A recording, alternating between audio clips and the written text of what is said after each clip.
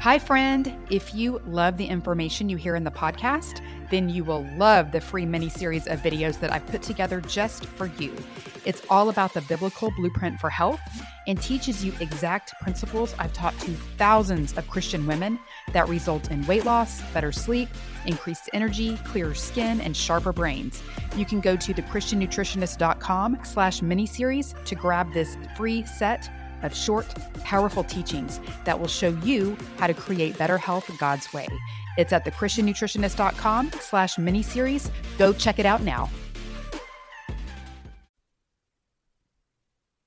Psalm 54:4 says, "Surely God is my help.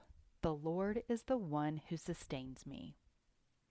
There's this famous line from the movie Jerry Maguire when Tom Cruise is screaming and pleading with Cuba Gooding Jr. He's like, "Help me, help you.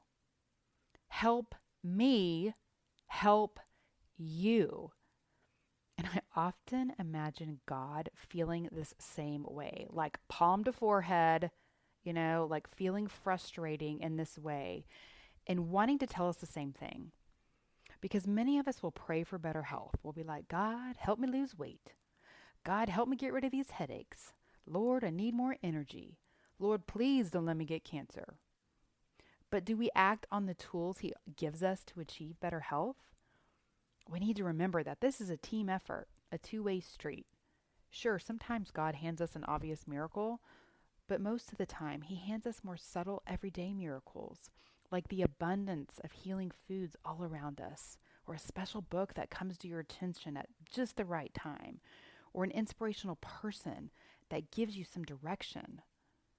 God will give you all of the tools you need. Are you recognizing them? Are you welcoming them? Are you taking action on them?